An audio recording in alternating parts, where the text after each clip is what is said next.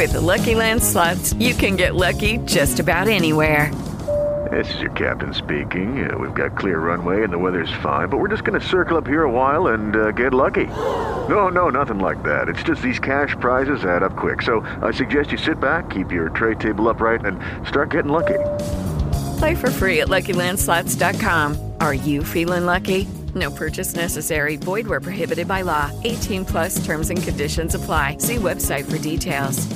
Movie Chumps, episode 68, Goodfellas. Let's get after it. As far back as I can remember, I always wanted to be a gangster. Hey, Mom, what do you think? You look like a gangster. By the time I grew up, there was $30 billion a year in cargo moving through Idlewild Airport. Believe me, we tried to steal every bit of it. What do you do? I'm in construction. He's not Jewish. Mazel tov. For most of the guys, killings got to be accepted. Hey, Henry, here's an arm. Very funny, guys. Here's a leg. There's a wing. What do you like, the leg or the wing?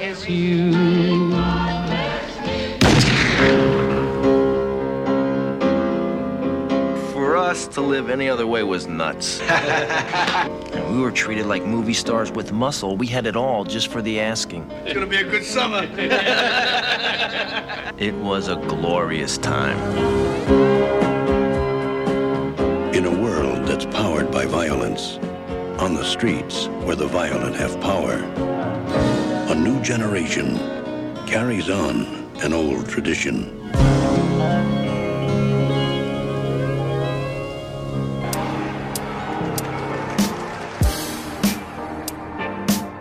Every time I watch Goodfellas, I can't tell what it is that the film inspires me to want to do more of. Eat, listen to 1950s doo-wop, go out and be loud with friends. What else am I missing here? Pistol whip your ex-girlfriend's boyfriend. Do a lot of coke. Do a lot of coke. Trying to think what else. Look for helicopters. Make people dance. And that, too.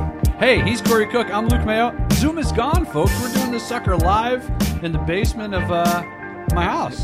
It's in a compound. I am now in the People's Republic of Irondequoit, and this is now our new normal. We will be face to face, barring any Delta stuff. Oh my gosh, that freaking Delta variant. Good grief! It's funny. I text you. I go, hey, go in through the garage, and then you come in. I was like, you gonna do me like Tommy? Oh no! By the way, Movie Chumps, episode 68, Goodfellas, of course. Why did he not see that coming? Obviously he didn't, but I thought that was a little. The character himself is so arrogant. So that he's like, finally, he felt like, of course I deserve this. I probably should have been made 5 years ago. Like, he just has no self-awareness of the fact that he pisses people off. You just can't be a cowboy all the time. And it's so amazing to me, like, there's that part of him. And then when he beats Billy Bats to hell, and then he's like almost crying to Henry saying, I'm sorry, I didn't want to get blood on your floor. It's like, you got some warped priorities. That was a little odd. But it's sincere. He's really emotional about that. That's how much the friendship matters to him. By the way, we are in Martin Scorsese month. Yes, this is 5 weeks of Marty. So this is number 2. And I'll key up the next one at the end of the show. But we got 5 weeks. Don't tell him, yeah. And don't think this is the end of Marty. I mean, we're going to be doing more Marty films. But we thought, why not pay tribute to a legend, a living legend, and who right now is filming, what is the name of that? Killers of the Flower Moon. Both of us read that book. And, terrible title, by the way. But Killer, kind of provocative, though. But I think that the subject matter is amazing, and it's right in Martin Scorsese's alley. You almost delivered that like Christopher Walken. Yes. And the subjects, amazing. And wow, this guy comes back from Old Forge. You were in Old Forge last night. Bruce, haha, no such thing. And yes, I was in Old Forge. Yeah, Old Forge. Yes. And you enjoyed it. It was good getting away. It was packed up there probably because everybody's been getting away from COVID. Old Forge is interesting because it's like Father Time forgot the place, and everything's like all pushed together. It's very commercial. It's there's very much touristy trap bait stuff. You know what I mean? And everything feels like it's on top of each other, like really smushed together. And I told you it's so strange out there because their mask policy from place to place ranges from fuck it to you better be wearing hand sanitizer suit before you come into this place. So we had a nice time. You know, it was pretty good weather the whole time, and my son loved the water slides and stuff. So that's right, you guys did. I hadn't been there in 26 years, so. I was there one time. All I remember is long lines. I think I went when I was like 10 or 11. The lines weren't that long, actually. I'm surprised. So, yeah. But last year I heard, because my dad went up last year, and he said it was nuts up there because everybody from New York City just getting away. Remember, that was when COVID was at its peak. Yep. So everybody was just trying to get out of the big city. So it was mod. And then he told me, I don't know if I mentioned it to you last time on the pod, but I told you in a text. Danny DeVito and Kevin Bacon supposedly have cabins on I think 4th Lake or 7th Lake, one of the big ass lakes that's around Old Forge. So I was like, be on the lookout for those. Didn't see clowns. either one of them. Yeah, when you texted me that, like, be on the lookout, I was like, I can think of it was our American Psycho podcast, like, I might be at Harry's Bar, so keep your eyes open. We're going to Nell's. Hey, before we get any further, 5 questions back on my side of the fence. So I got a couple Goodfellas ones, and then I got one that I just came up with based on the jersey you're wearing. So we're going to get to that in a second. First, Goodfellas. Who would be the worst possible replacement, and it has to be a guy, for Ray Liotta in Goodfellas? In other words, if you wanted to make the least amount of money and wanted to basically annihilate Scorsese's reputation with this film, who do you cast instead as Henry Hill? Ben Stiller. That would be Which, I mean... Or Dom DeLuise. Could Dom DeLuise. Yeah, Kermit the Frog. For as long as I remember, I always wanted to be a gangster. Karen, where's the... Yeah. That's all we got. It's like, I'll freely admit, I am not a Ben Stiller fan. Like, I don't find him funny. I've never found him funny. There's a couple things here and there, like there's something about Mary. Yes. But, like, I'm just one of those odd men out that I just don't find him particularly funny. His father, on the other hand, rest in peace, hilarious. Love Jerry Stiller. There's nothing alike. It's kind of an odd situation. But maybe that's cool. Yeah. Jerry and... Jerry, or it is Jerry. Jerry. Yeah. Hey, Jerry, question 2. Your least... I hope I didn't ask some of these before. You probably have. We're going to... we're old. At some point, we're going to step on each other, and we are going to have repeated this. It's going to be embarrassing if it's the week before. Some actually guy from the remote corner of the internet is going to call us on... You actually asked this question in episode 44. That was in the Bloodsport 3 yeah, episode. Right? All right, question 2. Least favorite word, and curse words don't count, and neither does moist.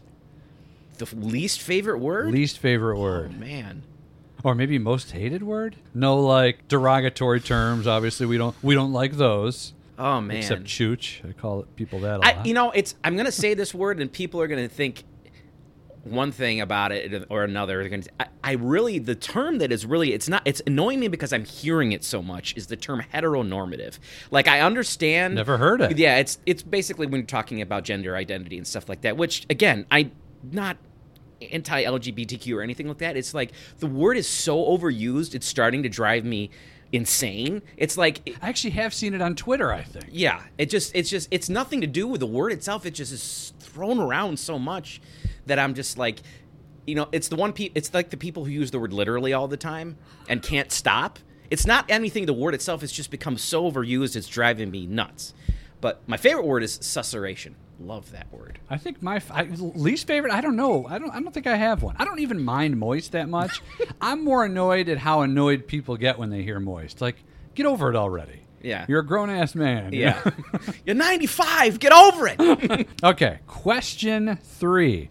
Another Goodfellas one. What movie would survive better without narration? Shawshank Redemption or Goodfellas? Both of those films, I feel like the narration is fundamental, not to the success, but like if you don't have it, it makes it a completely different movie.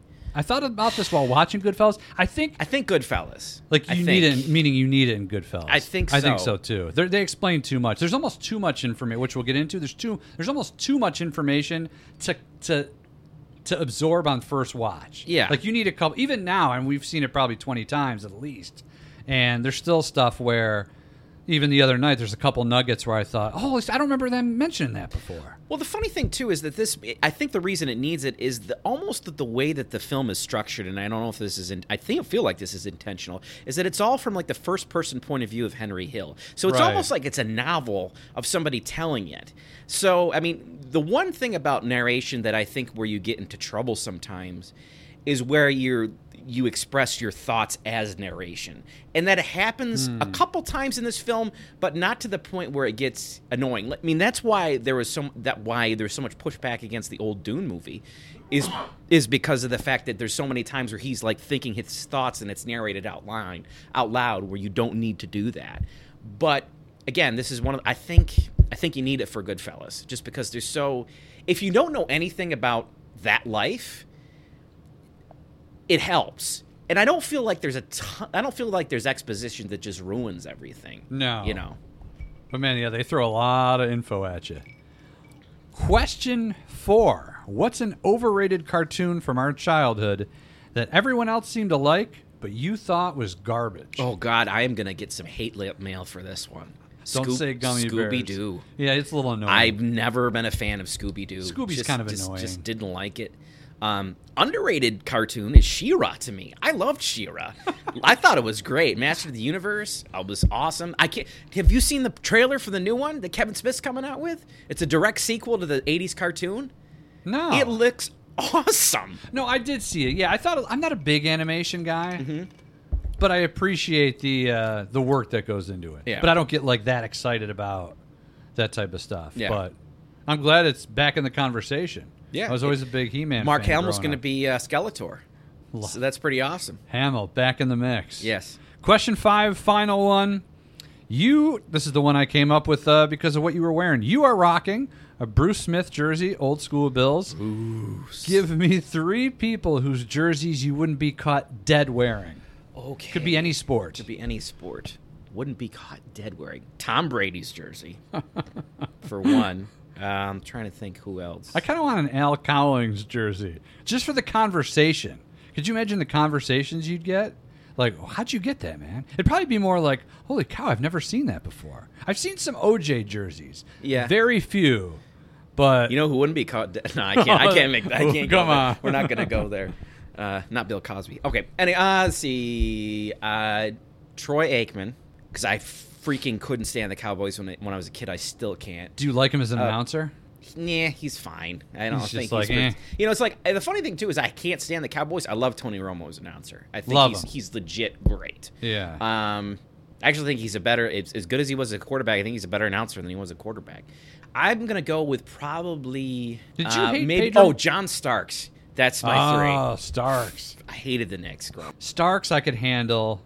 I probably could think of some better ones. There's some Red Sox. There was a period there when when it was really heated with like the Pedro Martinez teams, Manny Ramirez. Oh, I hated those two. I actually those like teams. Pedro now, and Manny I don't mind. Who's the other? The second baseman there, white dude. I think he just bald. He just left. Pedro, Dustin Pedroia. Yeah, I kind of wanted to punch him in the face a few times. So that's 5 questions. All right. So one of the big challenges, I mentioned this last week, was how the heck do you talk about a film that's almost like ingrained into our moviedom, into ourselves all these years. It comes out in 1990. I'm 10 at the time when this arrives. You're 11 or 12. You're 17 or 18. Hey, listen, pal. We're not that different in age. And yeah, because the thing is, it's very ingrained for you since you saw it in the theater at 10, which to me still blows my mind. Like, I think you even mentioned like you walked out saying, "I don't think I should have saw that movie." But well, here's the thing: it was because I asked my dad about it like a few weeks ago, and I was like, "Man, I can't believe you took us to see that." Did you tell him we were going to do this? I did, but he doesn't like. He doesn't listen. He's like at that age, he's like 70. So what he's a great like, podcast. What's that? He doesn't like get it. He's like. But I mentioned, I can't believe you took me, Bob, and his brother Paul, who was 2 years younger than us, so he was 8. Oh. And he goes, no. It was you and your cousin Nate, who's like 6 or 7 years older. I go, you sure? I thought it was Bob and Paul. Which I think it was Bob and Paul. Yeah. And it just sounds like... He just doesn't want to admit he let even somebody younger go see this I film. think that's what he was saying. But I do remember him saying that it was like some kind of sneak peek thing where We saw it on this. Maybe this makes it worse. We saw it on like a Tuesday or Wednesday night. Oh, then you definitely saw a pre-screening then. Yeah, for sure. And somehow he got his hands on the tickets. I don't know I don't know if it was just you go to Wegmans to get them, or if it was, or if he knew some. Maybe he did a job for somebody. I don't know. Spaghetti eating contest. Yeah. But yeah, and I remember walking out thinking, even during the film, thinking this is a lot of F-bombs. Like I never heard this many F-bombs. And at that point, I knew none of those guys, because when you're 10 in 1990, there's no way you would even know who De Niro is. Yeah. And I didn't. I remember seeing him. I remember thinking that was the guy from that Midnight Run movie, which I hadn't seen at the time, but I remember seeing the trailers for whatever reason, because I remember they hyped that up big time. Right. But I got out of there liking it, thinking it was almost disgusting with some of the, those killings, especially the Billy Batts one. But where do you remember the first time you saw it? So here's an interesting thing. VHS, probably? I believe it was VHS. I think I probably didn't. I don't think I saw this movie till maybe the mid to late 90s. I might have been outside of high school. Ironically enough, though, what I do remember about the film when it came out is I remember the TV commercial for it, because I remember the thing that they always showed in the commercial was the young Henry Hill with his suit. He opens up. Yes. Mom, look at this suit. It's like, oh, you look like a gangster. And I just remember that from the TV commercial. That was a big trailer. So distinctly. And I think if I remember correctly, my mom and dad did watch the movie. I was like, can I watch it? It's like, you're not watching this yet. And it is like pretty brutal. I mean, that's probably the big thing is the bat scene. And I'm trying to think of what's another killing. Oh, Maury getting the stake through the freaking the knife through the head, the neck. Yep. And Christopher Moltisanti from Sopranos getting shot. A spider. And hey, Spider! Hey, Spider! And like, oh, it's like, Tommy, go fuck yourself. And like, so boom, great. boom, boom. That's so I don't want to say I guess I shouldn't say unexpected, considering Pesci's performance as Tommy is just bar none. And is just fantastic. One of the shortest Oscar speeches in history, either. If you ever say thank you, I think it's like thank you so much. It's an honor, and like it's literally less than 5 seconds, and he's out. I YouTubed that the other day, and somebody spliced in. I thought it was a mistake. Yeah, like the Oscars. Somebody spliced in a clip from Home Alone, so it looked like when they go through like the nominations, they're like, okay, Daniel Day-Lewis for Agent, or whoever was up for it, and then it goes Joe Pesci, and then it shows like a clip from Home Alone, and then he goes up, and there's all these comments like, I think this is a mistake, I don't, and then like you got the other commenters like, yeah, douchebag, they did it on purpose. Oh God, so. But yeah, that is a short Oscar speech, but good for him. Yeah, well, I guess the reason for it was the fact that he didn't think he was going to win. He didn't believe that he was going to win at all, so he was like so surprised he didn't even have a speech prepared. So we mentioned it a little bit last week. So again, to go back real quick, because I know we kind of been all over the board. One of the big hurdles for this pod was how the heck do you talk about this film? Because we know how good De Niro is. We know how good Pesci is. So I'm just going to kind of throw a bombardment of questions at you. Sounds great. The first one is... I want to make the audience really quick aware. I'm usually meticulous about doing research. Because of vacation, I've done zero research for this. I almost don't think... Like I was saying, though, I almost think you don't need it for this because there's so much juice and stuff to talk about. I'm almost surprised by how many scenes there are in this film. There's got to be like 1,000. What's funny is the fact that you always have talked about before about scenes make the movie, and if you got this movie is almost like a compilation of scenes that come together to fit, because it's not like your traditional narrative structure. There's no MacGuffin. It's kind of like just a moment in time of 25 years for some person's life in film, and it's. Or some person's life, in the mob in New York City. And even Scorsese has commented on this before, that he's like, not all of his films have that narrative structure to them all the time. And I think he jokingly said once that, when he won for The Departed, which we're going to be doing next week, he says, wow, I finally directed a film with a plot or something like that. He kind of made a joke of that gesture, but that's kind of what separates him apart as a director, too, and makes him a little bit avant-garde, is that this is just kind of a snapshot of that life. And I think that's probably why it's so rewatchable. There's so many scenes where, and again, I think I watched it twice in the last week because I fell asleep like halfway through, and then the next day I'm like, screw it, I'm starting it over. Mm-hmm. I'm not going to go to the middle scene. Right. I'm going to like start it. But by the way, I think the middle scene was the spider getting shot. I think that's like literally the half point mark. But yeah, so I think a movie's like, okay, 12 Angry Men. That's like 2 scenes, right? It's like the jury room and the courtroom, which I don't even think they even get to. Maybe there's like a couple shots of it in there. But in here, there's almost like 1,000 different scenes. And I think that's part of why it's so rewatchable is you got about like, there's got to be like 65, 70 scenes. And then the narration adds so much info. And then the characters. Like, there's just so much. There's almost like so much to look at. It's like going into a buffet. You got, even if you don't feel like some of the potatoes, you got the salad bar. You got the chicken wings. So I don't know. I think that's one of the main hallmarks of what makes this so rewatchable. And you really could pick any point in this film and do a deep dive and talk about it, and talk about its significance and kind of what it means to you.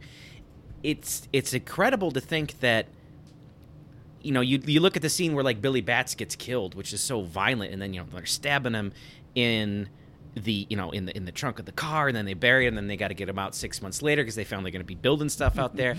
That's just as compelling and interesting as the scene from the prison where they're making dinner. When they're making the sauce, and all the fine details. Paulie cutting the garlic with a razor blade so that it liquefies in the pan. When you arrived tonight, I was gonna jokingly be doing that at the table and have one of my daughters like let you in, just to get your reaction. Okay. Couldn't find a razor blade. I would have been like, maybe we should go back to Zoom. Yeah, that scene is great. But I think that speaks to the genius of Scorsese, that he can make a scene like that be just as compelling as the scene where, Ray Liotta protects Karen by walking across the street and freaking pistol whipping the hell out of that one dude. So, again, kudos to Scorsese, who helped co-write this with Nicholas Pileggi, who, if I'm not mistaken, actually wrote the book Wise Guy, which was Henry Hill's account. Still haven't read it. Have you? I've never read it, no. I'm surprised I haven't wanted to read it more over the years. Maybe because this film is so satisfying and it probably gets the most juiciest parts. Yeah. But they do throw a lot of info. I would like to see how many words this screenplay is. And I don't mean like the actual working screenplay, not like the original that was eventually. Because I guess in a lot of these scenes they did a lot of improv, including that scene at Pesci's mother's, who's really Scorsese's mother. But I guess they did a lot of improv during that scene, which I thought was kind of interesting. Now, obviously, the painting was legit. Like, they knew she was going to pull that out. And I guess there was supposed to be a line at the end. Now, was that really her painting? No, Scorsese's mom? Or so no? I looked into this because this is the stupid shit I actually researched. Jesus, when we were in college, everybody had that painting as a poster on their wall. Wait, the one with the guy with the 2 dogs in the boat. Oh, really? I saw people all over the place had that freaking thing. See, I've always wanted one. Yeah. I think because I was like, I gotta order one from Amazon. So Pileggi's mom, I guess, painted that picture. And what I thought was interesting was I was doing a little deep dive on that painting. It's from a November 1978 issue of National Geographic about a river in Ireland. And there's this one guy who basically... gentleman by the name of John Weaving. He retired from banking, a career in banking, and then he became something of a legend on that river. Him and his 2 dogs, Brocky and Twiggy. And for whatever reason, because you can actually see the real photo, like if you Google it, you can see the real, and it's like the exact same. You got that one dog looking one way, one dog looking the other. So one of his dogs' name is not Johnny Roast Beef. But I can't believe that's like a real photo that they made into a picture. Yeah, because once in a while you'll see like National Geographic issues, people giving them away on Craigslist or Facebook Marketplace, and I always forget to check for the November 1978 or whatever, just so I can gift that to somebody. But yeah, I guess that was so most of that scene was improvised, which is fantastic. Never realized until the rewatch that De Niro uses ketchup on his pasta. Really? And I think he does it somewhere else too, maybe in one of the diners. That's weird. I think that was one of the De Niro was big on, and it was just how it looks, or well, no, I guess like that was one of the he was in contact maybe with Pileggi or not with maybe the original Jimmy, maybe not the original. Yeah, Jimmy. It was the original Jimmy. I okay, think maybe I saw that was it. About just asked him a lot of questions, and I think I was asking his wife a lot of questions. And I think he had him on like speed dial, not speed dial, but he would call him a lot because this is in the 80s. Yeah, and I remember hearing that Ray Liotta was constantly listening to Henry Hill's voice in like audio tapes so he could get the cadence down, which is interesting because if you listen, you watch the movie, that is one thing I picked up on the rewatch, is that he has a very interesting cadence in terms of how he like delivers things and how he asks questions. Like I really noticed it in the Chantix commercials. In the Chantix commercials. No, I really noticed it when he was talking to the FBI guys about getting relocated. He's like, I just don't want to go to any place cold. I don't know what it was, but I could feel in that moment that sounded like that him. was like the voice of the real Henry Hill. You know what I mean? Oh, so, yeah. Leota sounds like no one else, not just in this film, in any other film. I feel like that Chantix commercial, the first time I heard it, I don't think I was watching. I think I was on my phone or doing something in the other room, and you hear it, and I'm like, that sounds like freaking Leota, but older. Yep. And I remember walking into the room, and it was him, and obviously he's got that smoker's voice. Chantix. But yeah, there's something about, he's got a certain kind of charisma, and he's tough to look away from in this film. You can't. I love all his outfits, too, by the way. I want yeah. every one of those freaking outfits. But when they get the house redecorated in the 70s, it my looks God. so garish. I mean, obviously we're looking at it through the lens of 2021, but right, it's 70s all the way.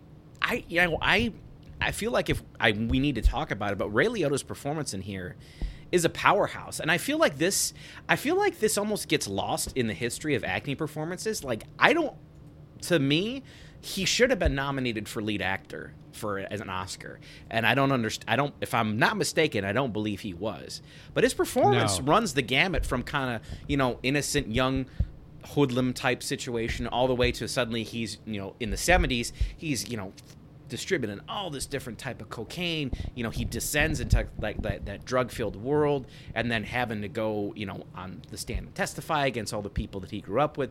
I just feel like it really kind of ran the gamut of emotions. It's a much more dynamic performance than I think people give him credit for sometimes. And it's tough because, like we talk about a lot, he has to get you to like him too, because if you hate him, this movie doesn't work. And he plays he's the softer of all of them. Other than that scene with the neighbor that roughs up Karen. You don't really see him kill anybody. Like even with Billy Batts, he's just he's looking out for everybody. He wasn't stabbing. They never show him giving the boot. Nuh-uh.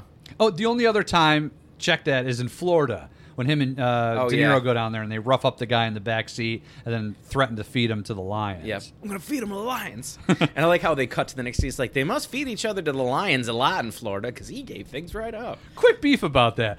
That wouldn't be my conclusion if I were Henry Hill. I would think, no, he coughed it up because they were just about to feed me to the lions. Yeah. Like, that would be enough threat to... I don't think you would need to do that before. If you hold me over the frickin' lion pit, I'm going to cough up the info you need. Mm-hmm. But yeah, you gotta like him. He's got to get you to, and you really do. I mean, to me, it's almost like the worst thing he did morally was other than, I guess, not coming to the police about the deaths. But those are gimmies. Mm-hmm. Is really like cheat on his wife. Yeah. Who we all love because we love Lorraine Bracco, and she's just fantastic in here.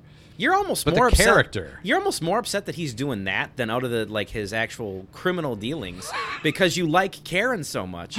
Right. Which, by the way, Lorraine Bracco, another great find. And she here. Wasn't nominated either, was she? I think she was actually. I'm pretty sure she was nominated for Best Supporting Actress. But kind of like a situation with Moriarty last week when we were talking about Raging Bull.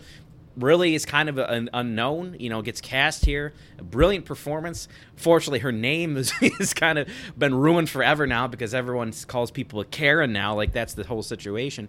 But that's all we got. That's all we got, Karen. But it's so dynamic because you see kind of like her innocence a little bit. It's so much, but she's such a driven, dynamic character. The way she stands up to him was like, you don't stand up me, on a date. And that scene is dynamite because she's pissed, but then she does that thing where she turns around and she smiles. Like, you never see that in movies. It's going to cost you. Yeah, it's going to cost you. And then like the narration takes over. You almost don't hear what they say. And then so there's that chemistry too. Right away in that scene, they're all like, oh, like Paulie Walnuts from Sopranos is there. Who incidentally is in this for like 2 seconds at the beginning of the film. Yeah, he's only got like a few scenes, and they really don't explain what happens to his character, but I think he's just supposed to be like a background just kind of there. Yeah. But But yeah, that chemistry's dynamite, and you see it in Yeah. that first scene, And going back and forth. despite the dysfunctional relationship, I really feel like they love each other. Yes. You know, they kind of Even later on. Even because she kind of gets involved in his business, so to speak. Yeah. You know, like the one FBI agent, come on, Carrie, you know Babe in the Woods. You know what's going on here. And obviously she was, you know, she knows what the criminal underworld is. He was dragging her around doing certain things here and there and stuff. And but I like the fact that she's also the other half of this, because aside from Ray Liotta as Henry Hill's narration, we've got her narration too, where she says, I know something, I'd love that, where she's almost like hooked into the life, is where she says, I know girlfriends who would have run at the first sign if their boyfriend asked them to hide a gun, but I was intrigued, and I gotta admit it turned me on. That was great. I'm not going to get that from Lois if I ever commit that kind of. No. But after on the rewatch, and actually the last couple times I've seen this, which I've watched a couple times over the last year or whatever. Growing up, I didn't have that big of a crush on her because there's a certain kind of old school class to her. But now that I'm getting older, I'm appreciating like her kind of all around beauty in this role, Lorraine Bracco. And I'd almost put her in my top 10 movie crushes, like women I'd most like to marry from a movie. I know that's a random kind of topic I'm throwing out there. I'm just throwing it out there. Yeah. Just throwing it out there. That I might got be a her up pod in there. itself someday. That might be. That might be. Or as we could refer to her as Mrs. Jessie Cipolla. But isn't that the weirdest thing? You know this, right? Wait, no. Jessie Cipolla, the Syracuse guard from back from the 90s. Oh, you mean Jason Cipolla? Jason Cipolla. They're married. No. That's her. Yeah, they got married. They're together. Didn't know that. Yeah, I remember reading that. I was like, well, that's it. Because she's like 10, 15 years older than him or something like that. Not the age, you know. Hey, sorry, I didn't mean to be ageist there. Whatever. My wife's 7 years older. Hey, man. Hey. Hey. Oh. Whoa, come on. No, but yeah. Maury, you just got to stop breaking balls away. Just give him his money. He wants his money. I'm just telling that motherfucker. Yeah. You are correct. Bracco nominated Best Supporting Actress for Goodfellas. She got a whole bunch of nominations that year. Golden Globe, New York Film Critics, L.A. Film Critics, Chicago Film Critics. Yeah, and her career, too. I mean, thankfully, Sopranos kind of resurrected her, but I always loved her in Radio Flyer. Great movie. And Medicine Man also that year. Yes, underrated Sean Connery film. And she kind of died out after that. A few things here and there, but thankfully, she has an interesting trajectory. Yeah, her. You got what's his face? Spider. Oh my God, why can't I think of his name tonight? Spider. Oh, Michael Imperioli. Imperioli. Good grief, thank you, Michael Imperioli. You got Paulie Walnuts, Tony Sirico, I believe. Yeah, I believe so. Also, there's a quick shot of Big Pussy from Sopranos in Goodfellas. I noticed a couple times ago. It's when the famous one-shot Steadicam scene through the Copacabana. Yeah, I think. Great scene, by the way. Oh my gosh, we got to talk about that. Definitely, he's moving like a thing of like coats. I think out of the way. I think it's that scene, but it's definitely him. Like he almost looks the exact same. Or the one you pointed out is Tobin Bell from the Saw franchise. Oh my gosh, I can't believe that was him. Jimmy's parole officer for all of 6 seconds. That's what you saw it on Twitter. Yes, I posted well, I noticed it too. I was like, hey, that's a Saw guy. Yeah, they rarely even show. Oh, and Isaiah Whitlock, I pointed out from The Five Bloods. Oh, yes. The Five Bloods. Best known as right. probably Senator Clay Davis from The Wire, where he says, shit. But yeah, he's the one in the hospital at the end where Liotta gets his brother out in the wheelchair and he like gives him Valium or something. He's like, man, you're looking kind of rough or whatever. You sit sure you're all right? Yeah, sit down over. He took mercy on me. And my favorite thing is your text. We're all over the board here Yeah, tonight, we are. fellas. Sorry. I apologize. There's just too much good stuff to get to. I don't want to get to. Okay, let's talk about Paul Sorvino now. No, but we will get to. Samuel L. Jackson, you mentioned in the text. You forgot he was in this. I always do too. Yeah. Why is that? And he's the truck driver of the Lufthansa heist and just leaves it. The Lufthansa. I just love that scene where Joe Pesci's Tommy comes in. He's like, I thought you had one of your bitches in here. And he's like, yeah, where'd she go, man? It's like, then boom, takes to the back of the head. And that whole scene's great because he's like, let's get that coffee to go. What are you doing? I'm fucking joking over here. Leave the pot. And Frankie Carbone plays a good idiot. Yes. I wonder if he's really like that. It makes you wonder. I don't know. But the guy who played, I got a little sidetrack story here, but Frank Severo, who played Frankie Carbone, sued The Simpsons lawsuit went on for years because if you've ever watched The Simpsons, there's an Italian crime gang in there, Fat Tony, and one of his stooges looks he's got a point in the fact that he looks a lot like Carbone, and he basically sued The Simpsons saying that they stole his likeness. So it didn't come to anything, but that is interesting, though. Yeah, fun little fact. Hey, I want to get back to that dinner in prison scene. Okay, because that whole scene holds some interesting weight in my weird little world. Did I mention it at pod or was it post pod? You've mentioned post pod, I think, but yeah, this is an interesting story. I'd like to hear again. And it doesn't have a big hook, but it's just interesting for the time. Our 3 listeners would like to hear too. So yeah, so it's like 97, 98. It's either senior year of high school, maybe the year after. And it's like one of the last times me and like 4 or 5 buddies all hung out together. We had a good crew of like maybe 6 or 7. I'm not sure which 4 were there. Shout out to Brennan Schlinger because it was at his house and it was him. I believe Dominic Piacentini, good buddy of mine. We're watching that movie and we had already eaten dinner. So we put the movie in. It was one of those random nights. We didn't know what to do. Summer night. I'll watch Goodfellas. We put it on at 8:30, 9 o'clock. It gets to that scene that's 2 hours into it almost. Maybe an hour and a half into it. So you're talking maybe 10:30. We watch that scene, dinner in prison. They're getting it all prepared. Liotta goes to whoever he knows. He's got the big bag of the wine and the bread. And then it made us so hungry. They were like, everybody else hungry? Yeah, I'm hungry. I could eat. My buddy Schlinger whips up a big thing of pasta. I think we had some meatballs. We sat down at a big table. We got all into it, not realizing that not only were we hungry, we were don't put too much onions in it. We were subtly mimicking what we had just saw. And I don't know, it was just kind of a fun thing that you look back on now and you think, because some of those guys actually remember that. Remember when we had that big thing of pasta? And it added a little bit of spice too because it was late night. And it was again, it was one of the last times maybe 3 or 4 of those guys ever hung out at once. So that holds some special meaning. To me, that's the power of cinema, and that's why I love movies so much, is that how sometimes movies can connect to certain points in your life, certain important points in your life, where, you have a great story like that, where you're sitting down with some friends, and, this inspires you to get some food. And for you, it thinks of the time you were in prison. Yes, of course. We don't want to go into that. But, it's weird how things like that get tied up. We talk about some of our favorite movie experiences. I remember telling you about The Fellowship of the Ring and how I just distinctly, vividly remember, or just when I saw Back to the Future the first time with my dad, and how much of a seminal moment that was with me. Or even a weird one to me is I associate the movie Tucker and Dale versus Evil with my son, because when he was in the hospital and he was in the NICU for about a week, I was with him one day and I was just kind of holding him. He was asleep, and that was the movie I was watching on my phone. So it's weird that how you connect certain films to certain events, and that's to me, that's the beauty of film. It's just like with music or books or things like that. Certain things like that, I think, come to you at certain points in your life when you need them to too. Well said, sir.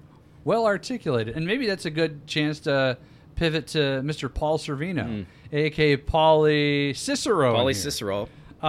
He's dynamite all the way through. It's like this big grizzly bear, guy next door you love. I love the first time that they introduce him, everybody's screwing around outside the shop there. He just walks out, doesn't say a word. You see Henry looking out of the window. Yeah, he doesn't say anything. He just looks. Everybody shuts up, and then he just walks back in. Yep. But in here, it's great too, because he's like, what does he say? He's like, Leota's like, I got the bread. He's like, oh, good, fresh. He throws it to him. He catches it. Good, fresh. He goes, good. Now we can eat. Beautiful. Got the wine, the red, the white. Beautiful. Let's eat. And then he goes, what does he say? He goes, we gotta have sandwiches tomorrow. We gotta lose some weight or something like that. I love. He's worried about his weight. The best line I think that can be said about Paulie was when Ray Liotta's character of Henry Hill says, "Paulie moves slow, but that's only because Paulie didn't have to move for anybody." And I love that line, and just the looks and the nods. Paul Sorvino is a brilliant actor. He really does so much with just nods and gestures and looks.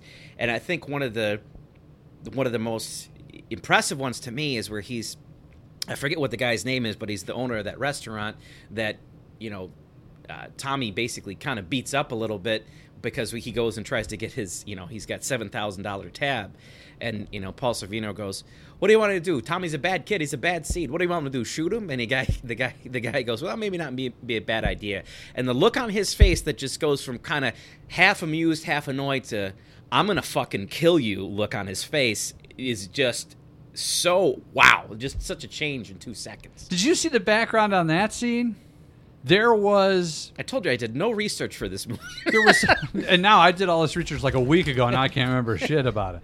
But I guess there was a lot of improv there, too, where I don't think Sorvino knew exactly what that one guy was going to say, so it kind of threw him off a little bit. So he kind of had to go on instinct, acting instinct. But I love the looks he gives over to Ray Liotta. Yep. That's to me, that's brilliant about that scene, where he's kind of looking at him like, what does he want from me? I think he does it 3 times. He looks over at Liotta as that other guy's talking to him. Like that's how you would do in a conversation. When there's 3 people, this guy? You're not just always looking at the guy talking to you. You're looking over to that third guy. You're bringing him into the conversation just by the look. And Liotta doesn't even say anything. He's just kind of like, yeah, man. And you gotta love some of the camera work in this with those certain scenes like that, especially when it comes to Paulie, because Michael Ballhaus, who died just about 4 years ago, his cinematography in this is bar none. It's some of the best in the history of film as far as I'm concerned. But I love, like, early on when they're talking about Paulie and he doesn't use phones and he's just conversations, and they're at the like a cookout, and the one guy's moving between 2 guys to him, and you just see Paulie give a nod, and the camera pans from Paulie over to the 2 guys that give another nod, and right from there you reel into the scene where young Henry, I think, is blowing up cars, putting Molotov cocktails, and it's just such a dynamic sensory aspect of it. There's so many incredible camera tricks in this.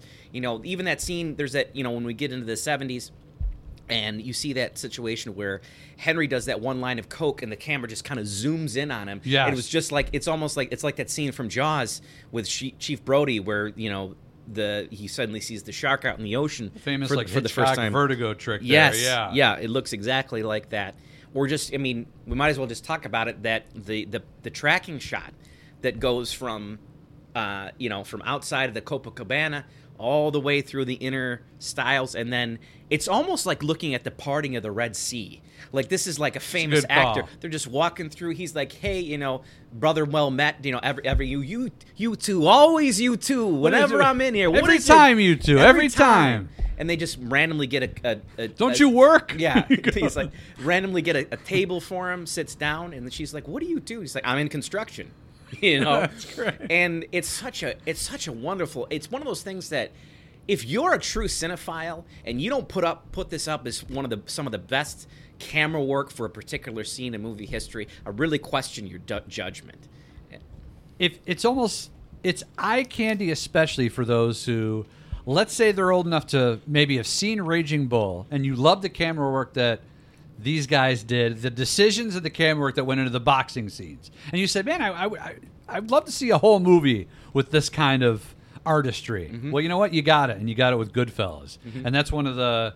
That's what's so paramount about that camera work, is that one scene. And what's cool, too, is it's not only the difficulty in pulling that off, which I guess didn't take as many tries as one would think. But I could be wrong. I don't know the exact number of tries. But... is the little things that, like, Liotta does, too. He's having fun. And we didn't mention it earlier, and we'll get back into the camera work. I'm just going to do a quick pivot here. But Liotta's having fun throughout this whole film. He's constantly laughing, and I know he's got that really high, that laugh. That very distinct laugh. When we first first saw it in Field of Dreams. It's almost Joker maniacal in some ways. Yeah, we see it multiple times in this film, at least 6 or 7 times. But he's just having fun in scenes where someone of his power is supposed to be having fun. Like, he's not afraid to let loose a little bit. Maybe that's a Liotta thing. Maybe that's a Scorsese thing. I don't know, but you see it a lot in that one shot, or in that Steadicam shot. Like, he's bumping into people. He's saying hi to this person. At one point, he bumps into, like, the side of the stove or something. Almost as if it throws him off, and they keep it going. Which is, and even if that was a mistake, that's not a mistake because it's realistic. You're in amongst all these, different people. They got, waiters coming and going. You got cooks. You got, people dishwashing. Of course, if you're in something that crowded, you're gonna feel that way. And what's funny is the fact that you almost have to watch that scene twice to see well, a couple times actually, to appreciate the brilliance of it and how it goes through as a tracking shot. To see it from the perspective of Henry, who's walking in through this whole thing as if he's done this 1,000 times before, literally walking in like he owns the joint. And what does he say? Oh, I like going this way. Yeah. But then you can watch it again and look at it from the perspective of Karen, who is totally starstruck and is being like it's like being led through a enchanted forest or something into this glamorous world. And even she kind of mentions that when she's in her wedding. She's like, by the end, I felt drunk, and you see all that huge line of people coming to give her cash. And a little something to start you off. Yeah, a little Karen. something to start you off. Everybody's named Peter and Paul, and Paul. all their wives. Even he messes it up. He's like, even I mess it. Yeah, he's like, I wonder if that was intentional. Everyone's named Marie. Right. No, but that I got that Steadicam shot too is, and the opening shot is, I think, him giving the cab driver money or the valet money, and then the song kicks in. I'm trying to think of the title of it. Walked up to me and he asked me if I wanted to dance. Oh yeah. But the choice of that song too is brilliant, because Scorsese throughout the whole thing, of course, picks movies or songs that are from that year or at least close by or a little bit after, and it really matches the moment. But that one really adds to it. And I like how you said you can watch it. Yeah, watch it go on YouTube and find the scene. But you watch it from Leota's perspective, you watch it from hers, and then almost watch it a third time and just watch like all the other characters that are in the shot. Even in the kitchen, there's a couple cooks that are laughing and joking around. Leota, there's a couple times where he says stuff to Karen. I don't know what he's saying. He's saying something, you can tell, but you can't tell because you're so paying attention to the shot, and the music's so loud. Like they really ratchet up the sound there, and I think they turn it down a little bit when they get into the club. Yep. And then the one guy goes, Anthony, come here. And Anthony's got the table, some random guy named Anthony, which is funny by itself, the fact that they included the guy's name. They could have just said, hey, come here. He goes, Anthony. So they bring the table out. And then when they give the, the drink, the bottle of wine, he goes, hey, it's from these guys over here. I forget the name. Literally 2 feet away. 2 feet away, the camera pans over. That was some subtle humor there. There's just so much to watch. This is a scene you can watch like 17 times in a row and find 14 things different every time. And it's a testament to how being in that lifestyle and having people know who you are commands a certain amount of respect. Because Henry Hill obviously isn't a made guy, because as they talk about in the film, he's not full-blooded Italian. But they know the people he works for, so to speak. And that's why I always love that line where he said something like, one day all the kids in the neighborhood took all my mom's groceries home like 4 blocks or something. He's like, you know why? Out of respect. I love the way he says that. The one thing we don't really talk about, or a lot of people don't talk about when they talk about that Steadicam shot, is there's a second major one, too, in that film, and I just spit on myself. We're eating pretzels, by the way, here in the People's Republic of Irondequoit. So if you hear us chomping, we're not making out. We're eating pretzels. It's sourdough, not sponsored. The second Steadicam shot in this is where Henry is introducing us to all the knucklehead characters. That's really one shot too. Yep. Which we don't really. And it's interesting is a Bronx Tale, which came out just a couple years later, pretty much rips this off, or it's kind of like an homage. But they do the same thing too, because there's certain people who I almost confuse who's in which movie. Do you have a favorite character? I go get my dad. I got to go get the papers. And then he does that thing he does with his head. With his head, and with his he's adjusting his tie. Yeah, Nicky 2 times I think is his name. Right. And then it's like one is like Tommy the Wop. I mean, like there's like Johnny the Killer. And it's like some of them are like, I think Johnny Roast Beef. The name is just amazing. Wait, did they say it in that scene, or was that later on? There was Johnny Roast Beef. Yeah. Okay. And later on, he's the one that's like, he gets the his car. wife gets. It's in my mother's name. What? What'd you say? That's great De Niro-isms right there. There's a whole lot of De Niro-isms there. What? Are you being a smart ass or something? But yeah, so many great scenes there. Here's a hot take of sorts, and I want to kind of get your take. And it's going to sound really hot at first, but it cools down the more you think about it. Okay. Of the big 4 in here, not including Lorraine Brock, but maybe I'll include her. So we'll say the big 5, meaning the stars, so to speak. So you got Liotta, Pesci, Sorvino, De Niro, Bracco. I would almost argue, and I hate to say it because I love De Niro of those 5, maybe the most replaceable. Meaning, if you had to say, if you had to break the news to Scorsese that, hey, look, so-and-so can't make it, forget, like, marketing and all that stuff. Just in terms of legacy. As great as De Niro is in certain scenes, I could almost see that character almost being taken away or someone else being plugged in, if only because those other four are just so dynamite. Pesci has to be, it's got to be between Pesci and Liotta for MVP of this. Yeah, I honestly think Liotta's maybe just a step above of Pesci, but he definitely earns, to my opinion, he earned that Academy Award. Or at least De Niro was the most least valuable of the five. I don't see, like, his performance is great, but I could see Harvey Keitel stepping in that role and being just as good. Yes. I mean, right. and that's not, it's not like a situation from last week with Raging Bull. No, right. Nobody could have played Jake LaMotta like De Niro did in that Tom film. Selleck. I would argue the same thing about his role in Cape Fear. Yeah. I mean, awesome I think role. that's a performance to me that gets oftentimes forgotten about in the annals of Robert De Niro. I always forget that's a Scorsese film. Yeah, it is a Scorsese film. And I love the fact that the Goodfellas kind of kicked off the Renaissance, almost like it's like witnessed the rebirth of Martin Scorsese. Not that he had a terrible, 80s, but I mean, you're talking about he does Raging Bull. After that, it's the Kings of Comedy, which is in hindsight has been somewhat revered as a great film. He does a screwball comedy in '85, and then he does love that term. The Last Temptation of Christ, was obviously got him Best Director nomination, and had some aspects to it, but was very controversial. But you come back with Goodfellas, and it's almost feels it's this movie that everybody gravitated towards. Everyone's like, you got to see this, and it gets held up in high regard as the epitome of gangster films, and rightly so. But after this, I mean, it's off to the races for Scorsese. You've got Cape Fear, you've got Age of Innocence, you've got Casino, you've got Kundun, you've got Gangs of New York, and Bringing Out the Dead. I hated that. I shouldn't say hated. It was just. It's lesser Scorsese a little bit. Which to me, lesser Scorsese is still better than most of the jamokes out there. Right. But I mean, it just takes off from there. So yeah. Yeah, and it really is. I know. I keep thinking there's more out there. Aviator, Gangs of New York, Departed, Shutter Island, Hugo. I'm just going in order here. Wolf of Wall Street, 2013. Silence. Those last two will be doing. The Irishman, and then Killers of the Flower Moon. I know. How long is this guy going to go? What else has he got in him? I kept thinking with The Irishman, man, Ray Liotta really should have been in there. That would have been such a great, because this kind of was almost, The Irishman almost was a swan song for this whole crew. That was kind of how it was billed. Maybe that was just bullshit. I think it's maybe swan song for gangster films for Scorsese. And it's like getting the whole gang back together. Yeah. But Liotta, man, how do you leave Liotta out of there? He does look quite a lot different though now. Yes, Did you see him in the trailer for the Sopranos prequel? Oh, which he's got like gray hair. I'm assuming that's going to coming up in recommendations possibly. Oh, yeah. But we'll talk about that, yeah. I don't think it's necessarily a super hot take, because I think if you talk about the top 5 of De Niro performances, I don't know if this one's in there, honestly. Right.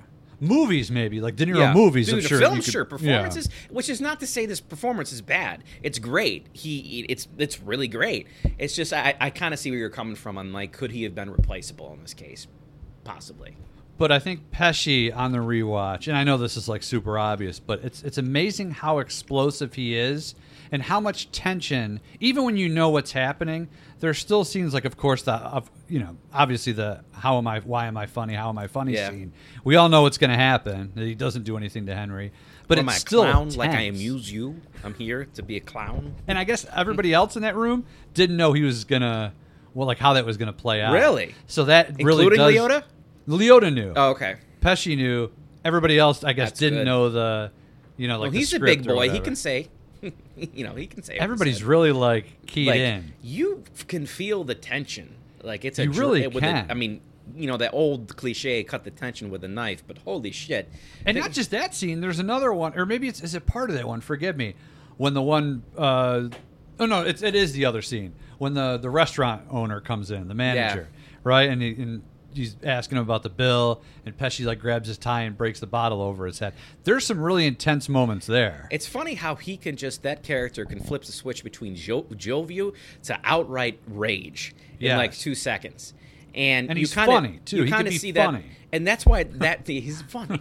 But that's why that scene. I mean, that's one of the scenes that kind of makes the performance for me, because you see that it's all his character is performing an act. He's like, I'm screwing with this guy, but people know me and my attitude that I can make this look like I'm not screwing with him. And I'm curious if that was in the book, like did that really happen? I don't know, but I haven't heard if it was. I just love it's so funny how he can flip it so quickly, because you're right. He kind of chokes out the guy who he owes 7 G's to, and then he comes back and he goes, "You want to laugh? This asshole last week asked me to christen his kid." Oh, yeah. And they all start laughing. But then the one guy, and after Pesci gives the one guy the business, there's that bartender just like kind of standing there, and Pesci looks at him, and I'm imitating it now, and he kind of looks back and goes, "What? What the fuck are you looking at?" Yeah. And everybody else laughs. Like, that's what somebody would say in that situation. There's a certain level of authenticity there where, and again, Pesci was, we talked about it last week on the Raging Bull podcast, him and Frank Vincent, I guess, had this little, like, comedy duo thing, a.k.a. Billy Bats. Had this comedy duo thing. Things didn't work out. He was in one movie before Raging Bull with Frank Vincent.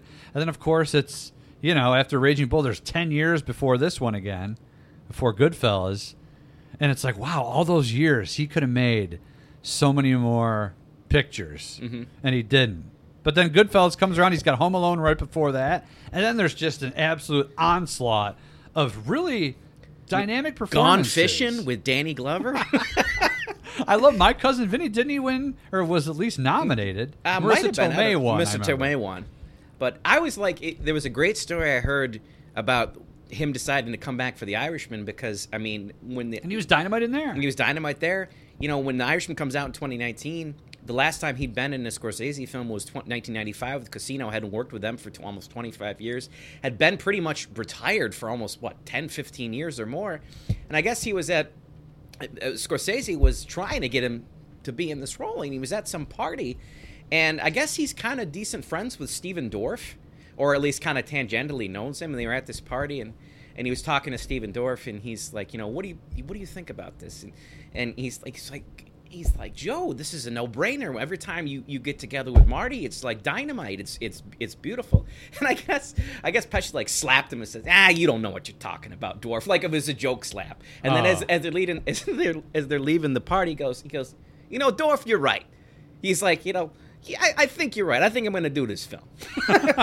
Pesci's got to be so much fun at parties. But we talked a little bit about last week how he's subconsciously almost typecast. Like, people don't really talk about it that much, but in your mind, almost like you and me, knee-jerk reaction is, okay, he's typecast a little, but then when you take that second layer of thought, no, he's not at all, because he's really different. Other than Casino, and I bitched about this last week, he's pretty much the same guy in frickin' Casino as he is in here. Somewhat. Let's be honest. Yeah, but I mean, to say that his performance as Tommy in Goodfellas is the same as his performance as Joey in Raging Bull is totally bullshit. different. It's not. I mean, they're totally different. Or even JFK, JFK, and Don't Laugh, the Lethal Weapon film. JFK, his performance in JFK as David Ferry, which we're going to be doing that film later in the year, is phenomenal to me. It's one of those ones that I saw a completely different side of Joe Pesci, and I'm like, wow, this is not good. Tough guy Joe Pesci. You know what I mean? Yeah, and he's not tough guy Joe Pesci and My Cousin Vinny and Home Alone. He's kind of like a little bit on the goofball side, but he's got a little more toughness to him.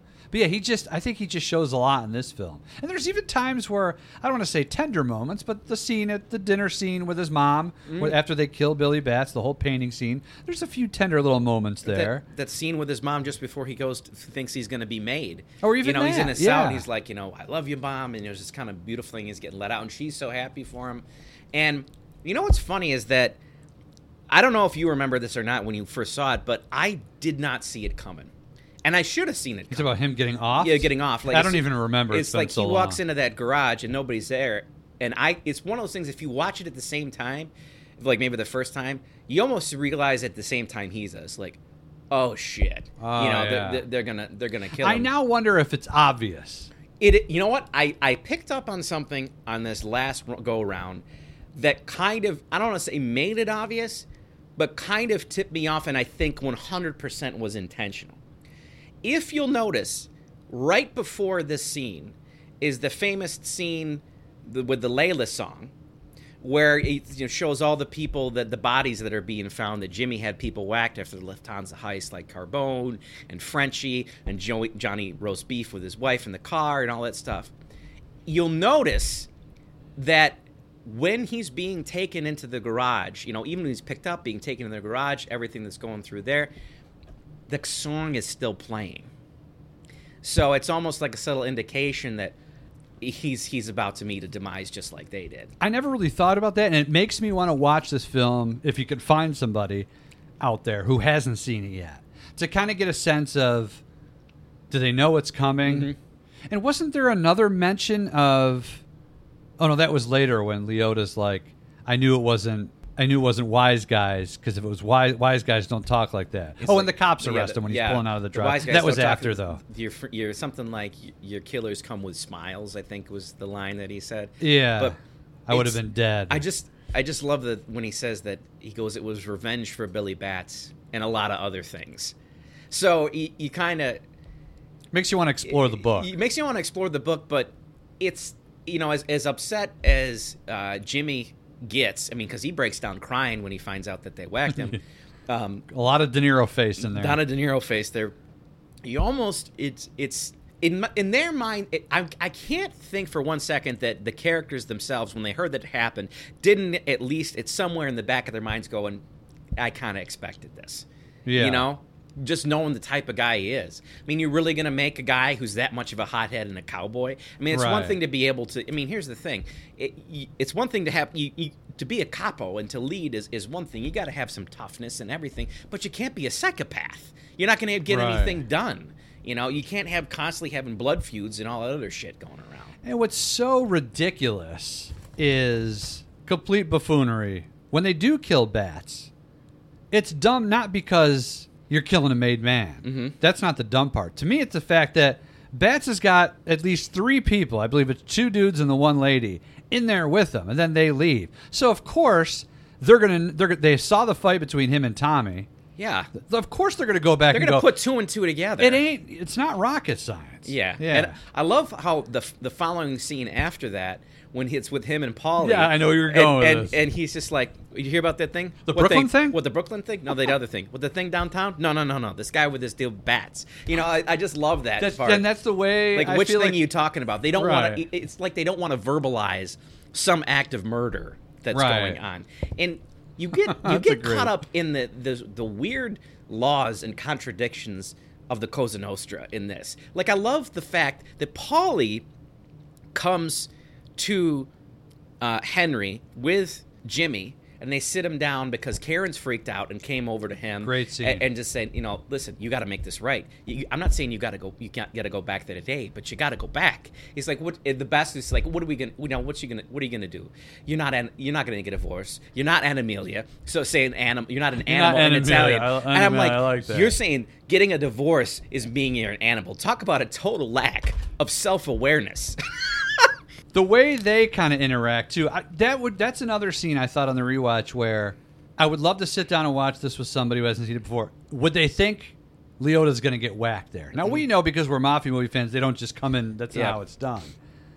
But I could see how if you've never seen it before, maybe there's just enough tension where you think maybe something's going to happen. Because this girl, the girl that he's cheating on with Bracco, she takes a hike, right? She leaves, and they both kind of sit down. What's great about that scene is it's such a representation of them being able to say something to someone without directly coming out and say it. They're not... It's... it says, nobody's saying that you can't do what you want to do. No, you do what you want to do. But this doesn't look good. You got to go back. Because it's not about... It's almost like they're emphasizing this isn't the personal aspect of the thing. What you do in your life is your personal business. This is affecting the family. Yeah. This is going to mess shit up for other people. So you got to, come correct and deal with this. So these guys are all a part of the Lucchese crime family, which I guess, did they even mention that name in this? I don't think so. I only know it from the real research. name is Paulie Vario, I think, was the actual... Which is funny because you got Paul Sorvino playing Paul Cicero, who's based on Paul Vario. Who, don't Google this guy, he's really gross looking. He looks like a freaking pedophile. Which a lot of these guys actually do after like the 1960s. They looked cool in the Luciano days. Yeah. And then everybody went downhill, man. Yeah. Everybody started looking like Brimley on coke or something. It's like, it kind of reminds me, one of the funny things I liked about The Irishman was they did the almost like an MTV video thing of what the people died of, shot and whatever. Except the one dude is it's like Tommy DeVecchio. Everybody liked him, died of old age at 92. Right. There's that scene I mentioned earlier when Cicero goes, "You know anything about this fucking restaurant business?" And then Sonny, the one manager, is like, "He knows everything about it. I mean, he's in the joint 24 hours a day. I mean, another fucking few minutes, he could be a stool. That's how often he's in there." There's little lines like that that just keep popping up. And it's everywhere. It's every little scene. Like you mentioned that scene, you wouldn't even notice it the first couple times is the day after the bats thing when Paulie calls Leota over. Yeah. There's a lot of scenes like that you don't even pick up on until later. And there's a couple scenes too that are similar to that, where they say, "Hey, that thing I talked to you about. I did that thing for you." Yeah, that thing's. When they're introducing everybody. Yeah, they say it there. What I always wanted to know. Oh, and the Lufthansa heist. The Lufthansa heist. There's an update on that when Leota comes over to De Niro. He's like, and they talk about it. It's very like that tongue-in-cheek. You don't want to talk about it too much. Hey, that thing. I always wanted. It's funny to look at this movie. I always wanted to find out.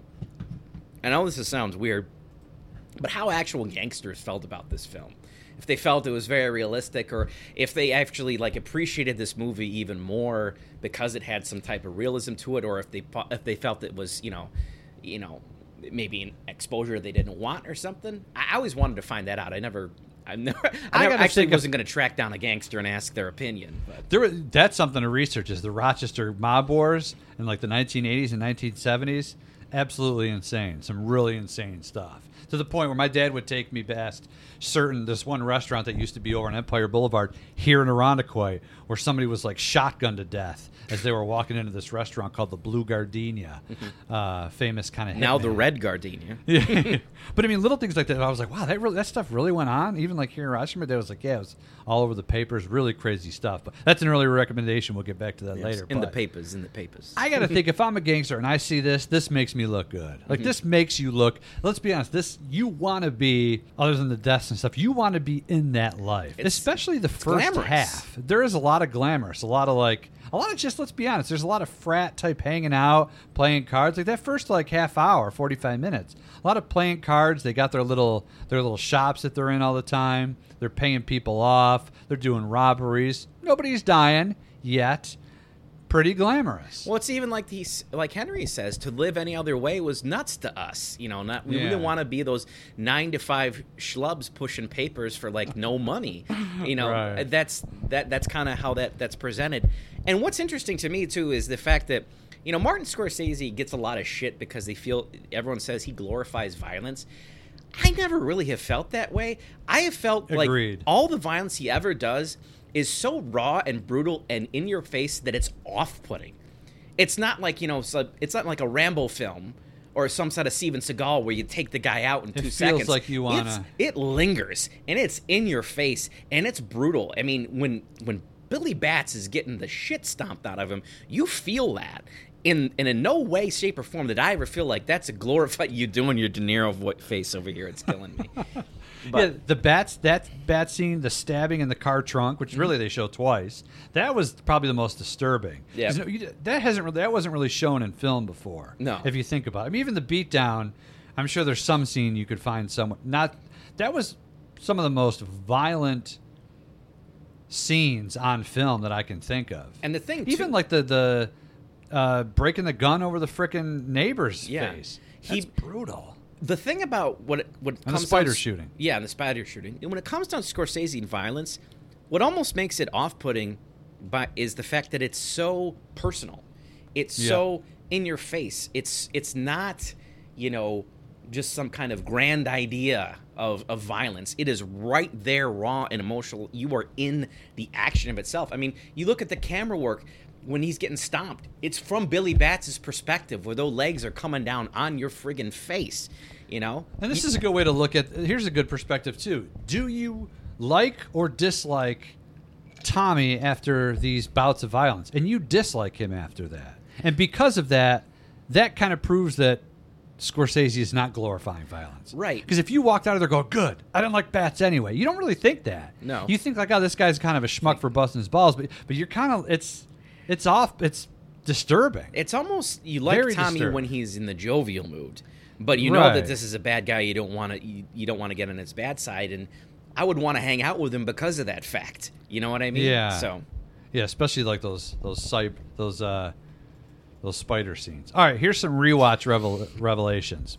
Things I either never realized or didn't give much thought about until recently. The 50s, 60s vibe transforming into the 70s, early 80s cocaine era. I saw it before. I noticed it. It didn't really pop out at me before. Like now it's like super obvious. Like, oh, of course. But I really like the transition into music too. Where before you got the doo-wop 1950s type stuff, Bobby Darin, whatever. And then it really gets into like the Rolling Stones. You know, obviously they play Layla and some of that type stuff. So I really like that transition. Henry Hill's brother when they're younger. He's in the wheelchair and that didn't never picked up on that before. Isaiah Whitlock Jr. we mentioned. Tobin Bell we mentioned. Also, no shots of New York City, really. No skyline exteriors. Yet we still know it's New York City. Yeah. But I almost feel like you could have, if there's one, it's not even a nitpick. It's almost less than a nitpick. It's half a nitpick.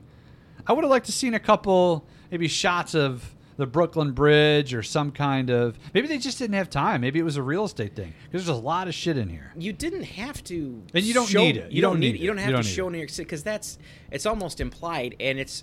They do the captions too, like Queens, New York, 1970. Yeah, you're looking at the life itself too, the people involved, and I think the idea is maybe to have the focus be on the family and be on the people that are surrounding Henry's orbit.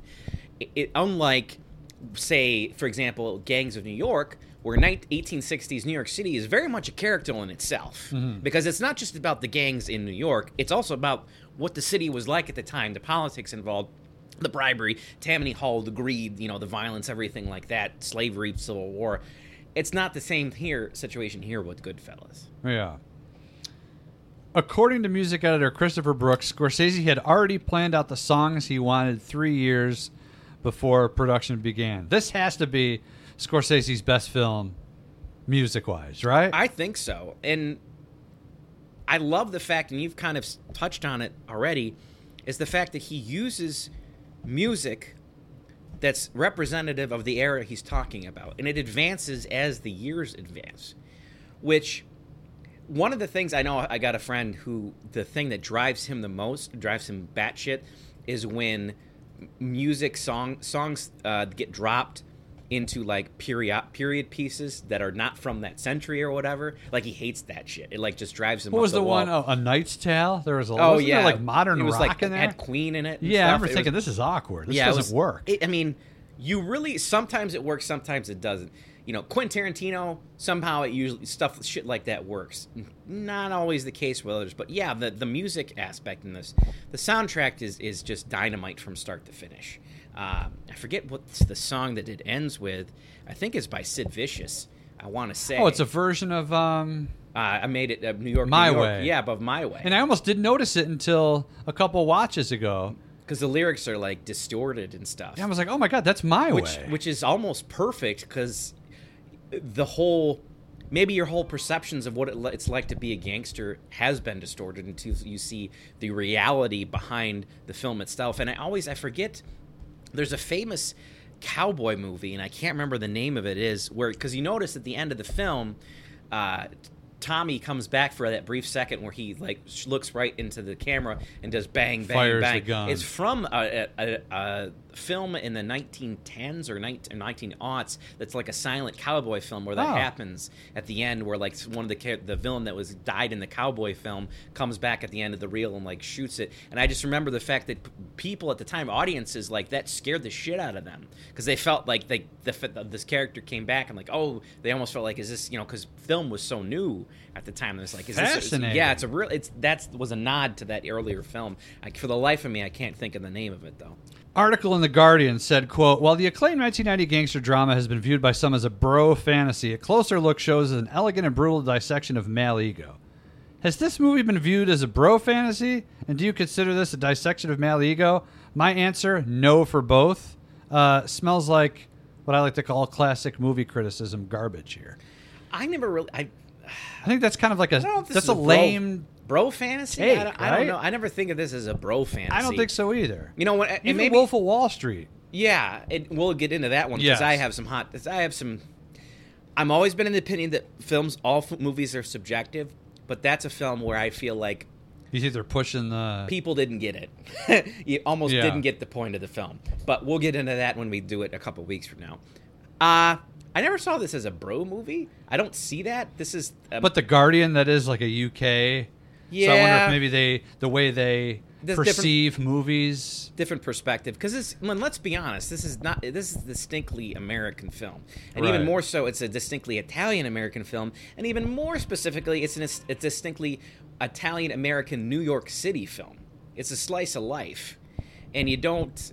Whenever I think of like these bro movies that they talk about, I always think of like surfer dudes who are like high-fiving each other. It's like, oh, that chick's hot, man. You know, I don't think about that when I think about Goodfellas. And a dissection of male ego, I don't feel like he was... Again, I think you're listen, There's lots different of male themes personalities here. Yeah. You're putting a strange critical lens to this if you're saying that this is a dissection of male ego. Right. This is a representation of the gangster life in the Italian mafia, Cosa Nostra, in the 50s, 60s, 70s, into the 80s, from a guy who lived it. So I don't see how it's either one of those things. Ray Liotta should have had a better career. That's one of my major takeaways for this. Had a good career. Loved him in Copland. No Escape. One of my favorite action films, kind of forgotten. Mm-hmm. Is that the one where he goes to the island and he's a prisoner? Yes. Yeah, that's a good one. Freaking love that film. Yeah, I don't know. I think it's kind of... I don't want to say it's depressing. I think it's a case of... Is it your old take where you say, like, who was his agent? Fire that man? It's like because you've said that a couple times. I think I had. There's always. I think I have like 5 themes that I always go back to. The ending. Where are the police? Where are the cops?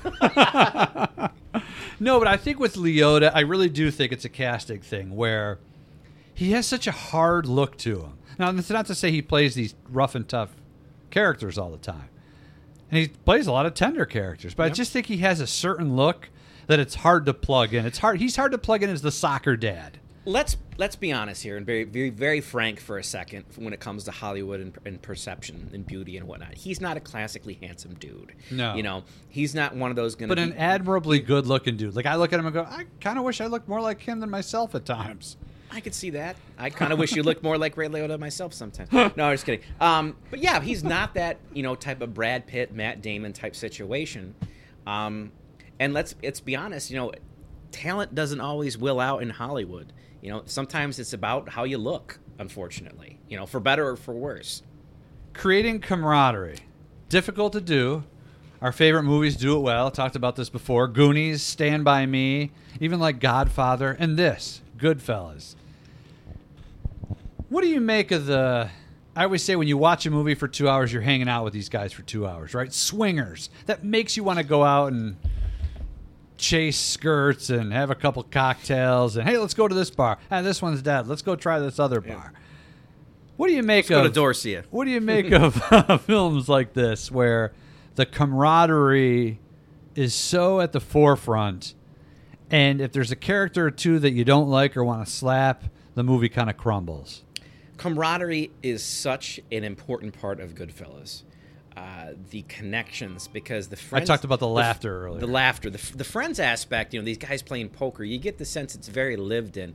And you almost feel like it's more elevated than friends. It's more like family. But if none of that stuff works, if that stuff doesn't work, I don't think the film works. So it's a delicate balance, and I think they're able to strike the correct level of chemistry. And I think the casting in this is you talked about last week with the casting director for Raging Bull. I think it's just as good here. There are that whole there's no small parts, there's only small actors. Everybody has, even if they're the smallest part, has something to contribute. I think. It seems like some of these guys are just plucked right out of that era, too. I mean, like even Tootie, who, by the way, I love the fact that he has a cigar in every shot. Even the one time late in the movie where they go to, I think, Paulie's for dinner. Because Tootie, I forget, is supposed to be Paulie's brother, right? And he comes downstairs. There's like a shot of the wooden stairs, and he's coming down. He's got the cigar in his mouth. Mm-hmm. Like they all go over for dinner. And that is Tootie that kills Tommy later, correct? But he's like older. It was hard to tell. Is it? I don't know. Because it's like grayer hair, and I can't tell if it's supposed to be him. That's a great line. It's like when you got made, Pikes Peak was a pimple. Oh, who says that? Tommy said that to him. Oh, okay. And then what does he say when young Henry is helping that one guy who's shot? He goes, "You used 8 fucking aprons on this guy?" Yeah, I got to toughen this kid up. Yeah. What are we gonna do with you?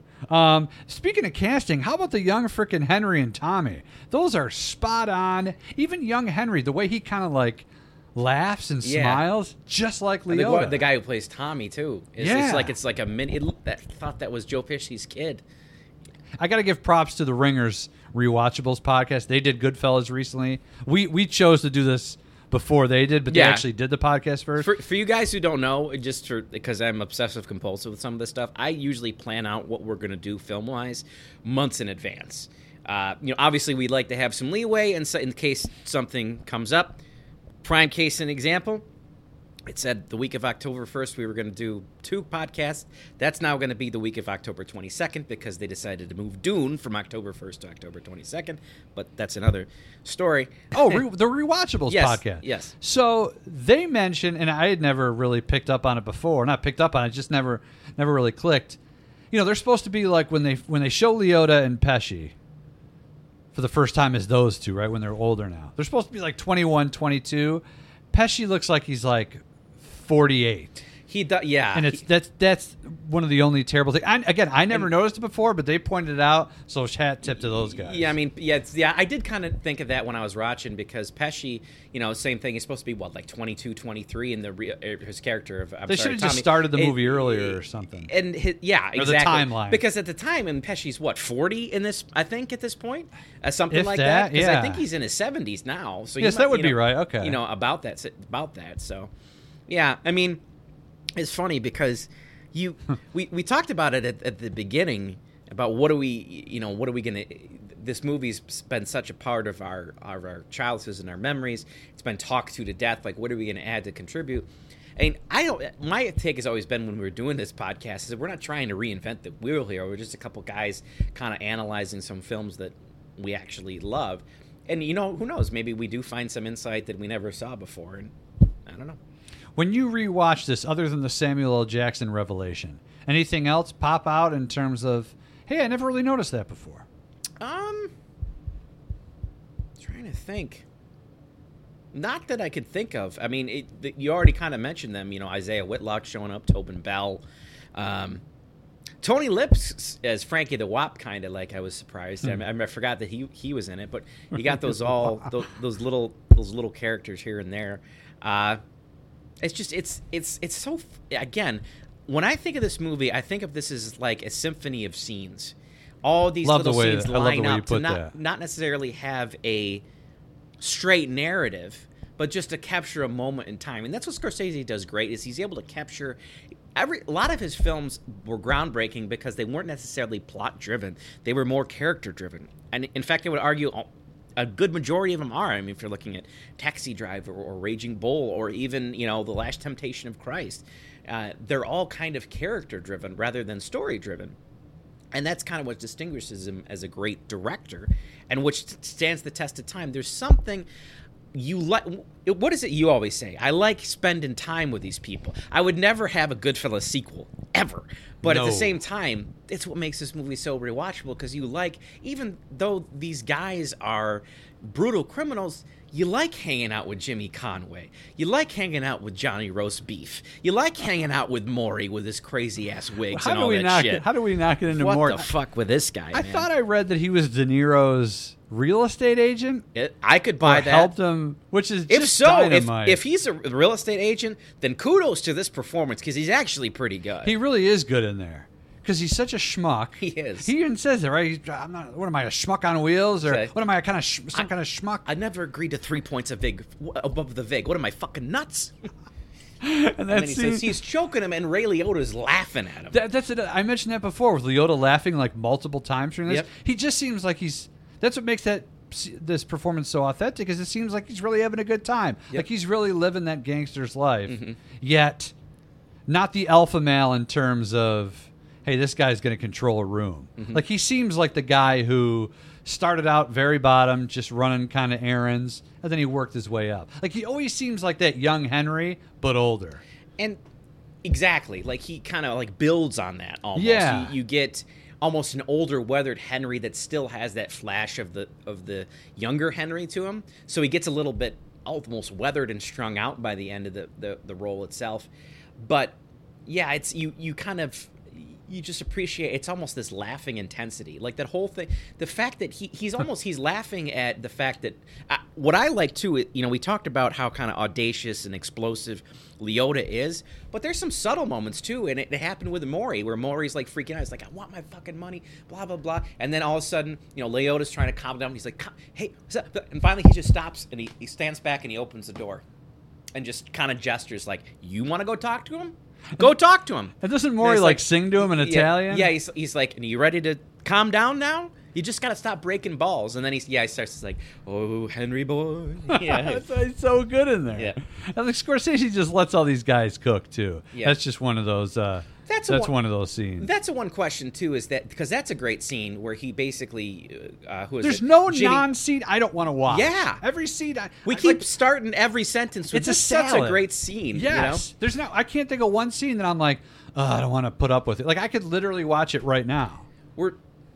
Yeah, because you could pop it in. It's one of those movies you could pop in any time, and wherever you are in the movie, you can watch on from that point. Which is probably whether why it's it 10 caught minutes on. in or 10 minutes to go. Which is probably why it caught on so well in the era of cable. Yeah. Because if that comes out now, put it this way: if you see like The Departed, Gangs of New York, and Goodfellas, if you saw it all on consecutive days, you might think that Goodfellas, aside from any kind of Scorsese history or whatever like that, if you just happen to. If you became a movie fan today and you watched all three, you wouldn't think, I don't think Goodfellas was necessarily the best one on the first watch because it doesn't have that main MacGuffin. It's not driven by narrative or plot, like you said. But I think on that fourth and fifth watch is where Goodfellas really kind of simmers and just fucking heats up. Now, it's great on the first watch, but you almost still, you don't know like where they're going. There's no main plot driver. Yeah. Whereas the other ones you do, especially Departed, where it's like a cat and mouse game. Mm-hmm. That's what's so cool about that movie. Right. It's a cat and mouse game unlike any other. Like a true thriller, which is almost forgotten. But, yeah, I don't know. There's just something about Goodfellas that I think it's that symphony of scenes. I think that's the best way to put it. There's so many things in this where there's a lot of obviousness to it, but there's also a lot of subtlety. Like the whole building at that point where he was speaking to, who is it? Henry speaking to Jimmy, and Jimmy's like, do you think Maury tells his wife everything? And then he says, in that moment I knew Jimmy was going to whack Maury. And then they goes to that scene where they're playing cards. It's like, I knew I had till 8 o'clock to convince Jimmy otherwise. And then at some, Tommy's out there telling stories and Maury's laughing, and then he again, a classic De Niroism, he just said, hey, forget about that thing. Forget about the thing. Which always intrigues me to the next scene is where then Maury ends up getting whacked in the car because, and I always wonder if was intentional and he just lied to Henry, or if Tommy just kind of was like, had enough and was like, I'm just going to kill this fucker. That's funny you mentioned that because I thought the same thing on the rewatch. Like, wait a minute, I thought he wasn't supposed to kill him. Yeah. Like, what changed? They got Danish there? Or did he just tell Pesci, hey, let's... Because it's almost like they keep Leota out of that. It's almost like they know that he's only going to do certain things. He's going to be loyal to the crew. He'll do everything else, but he's not your button man. Mm-hmm. Which actually brings up something I forgot to mention earlier, ask you about is... They talk about De Niro being, or Jimmy Conway being like this big... Jimmy the Gent. Essentially like a hitman, right? Like he was a hitman. Doing mob hits at 16. But he doesn't seem like that throughout the film for whatever reason. It just seems like it's kind of De Niro at his best, but not demanding the... And they always make it seem like he's one of those guys who walked into a room.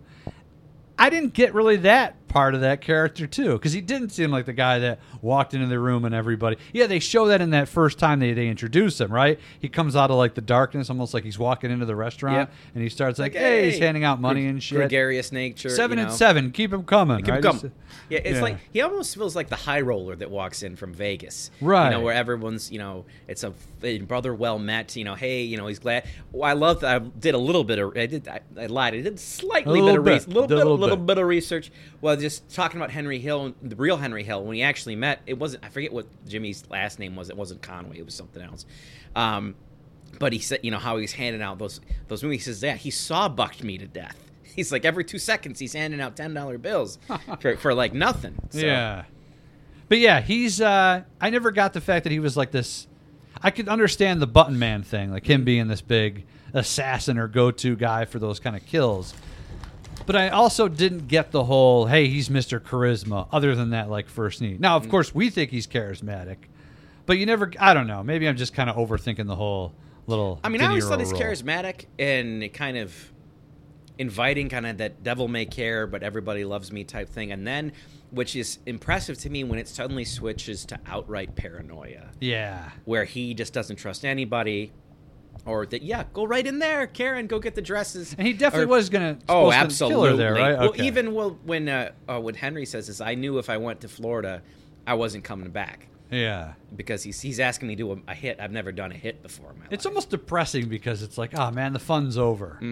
You know? And now it's all over. Hey. Breaking the fourth wall at the end. That was great in the courtroom. Genius. Another great Scorsese decision. We never talked about the whole cocaine, what I like to call cocaine day. Mm-hmm. That anxiety filled. It was almost like with that a helicopter. It almost felt like what's the Sandler film that just came out last year?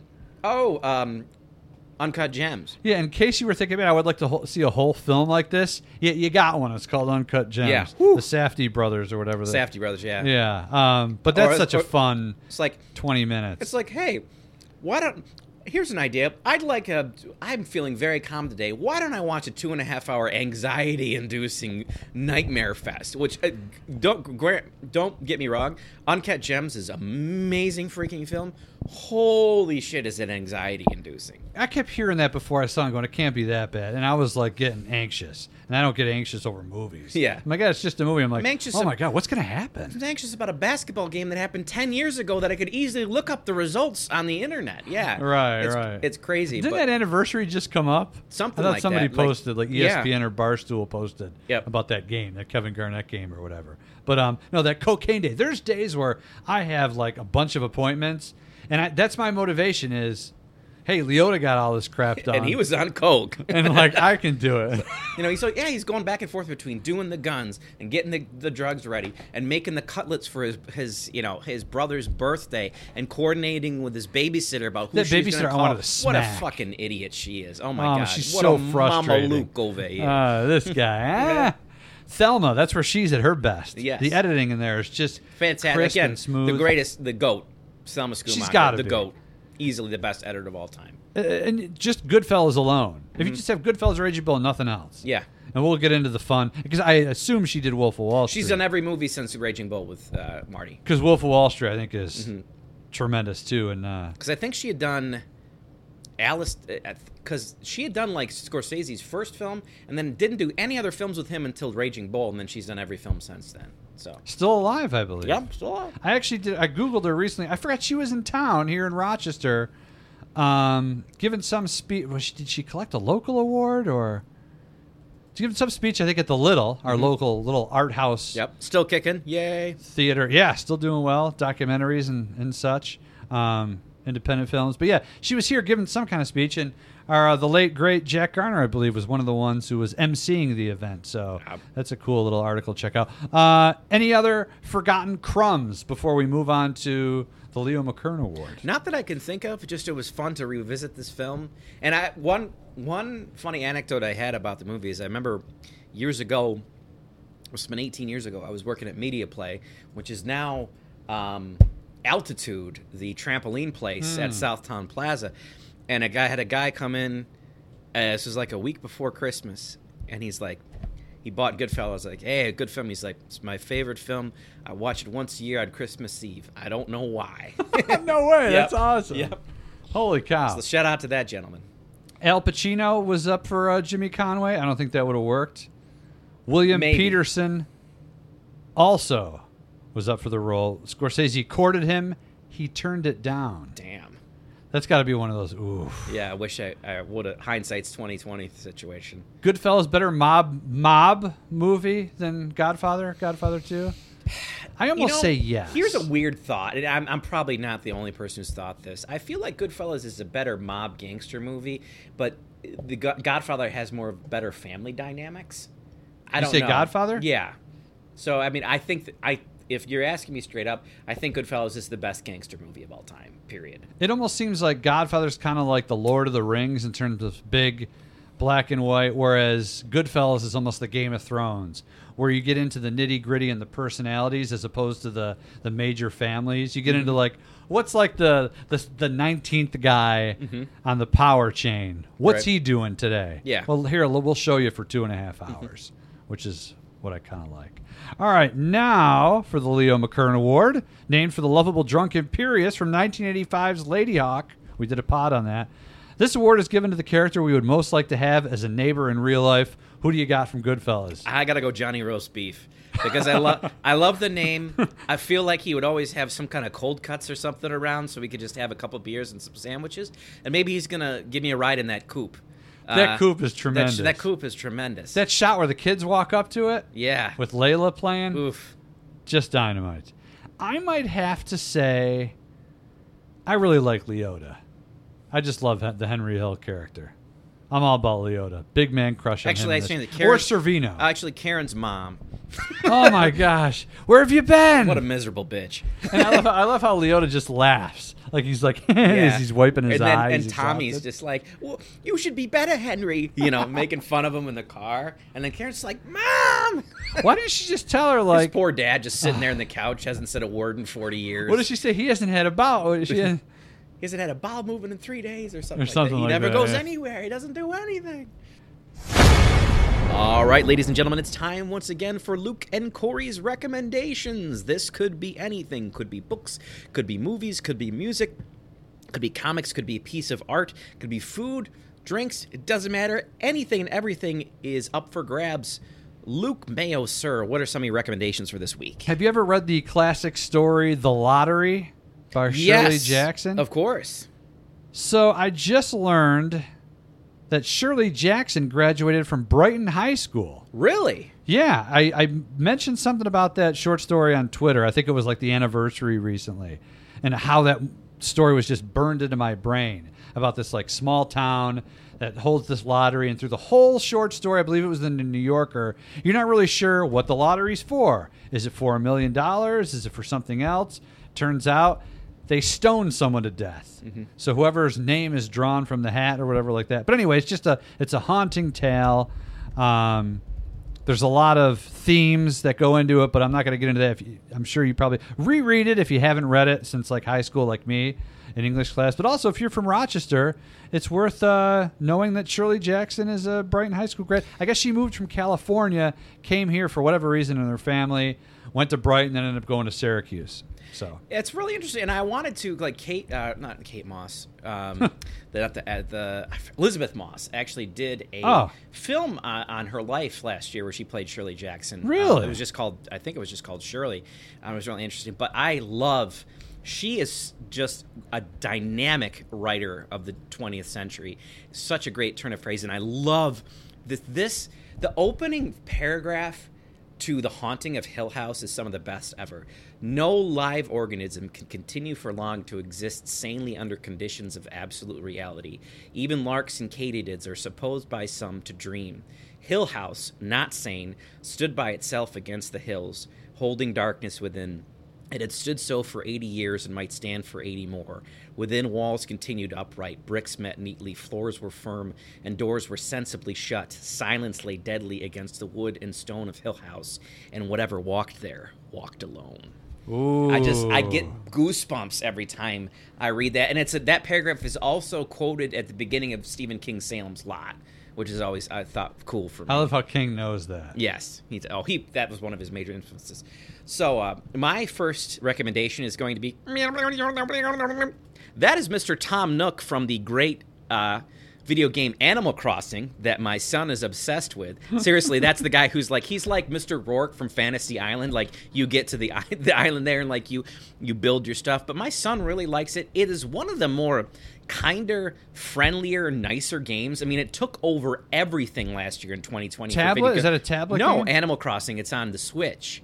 And basically, you build friendships. You get like mortgages, and you build stuff, and you catch things, and it's like all about building island life and connections. And it's really nice and friendly, almost calming and relaxing in some ways, to the point where My wife has actually kind of got into it too, and I promised my son that I would do the Tom Nook voice when I did this recommendation because I do it for him and he laughs hysterically every single time. Now I want to YouTube the sound. Yeah, I mean that's almost exactly how he sounds like. I'm not just touting my impersonation talents, but that's pretty close. So that's my first recommendation is Animal Crossing. I don't play it myself, but I've seen what a positive effect it's had on my son. I call bullshit. I think you play it. All right, my second recommendation.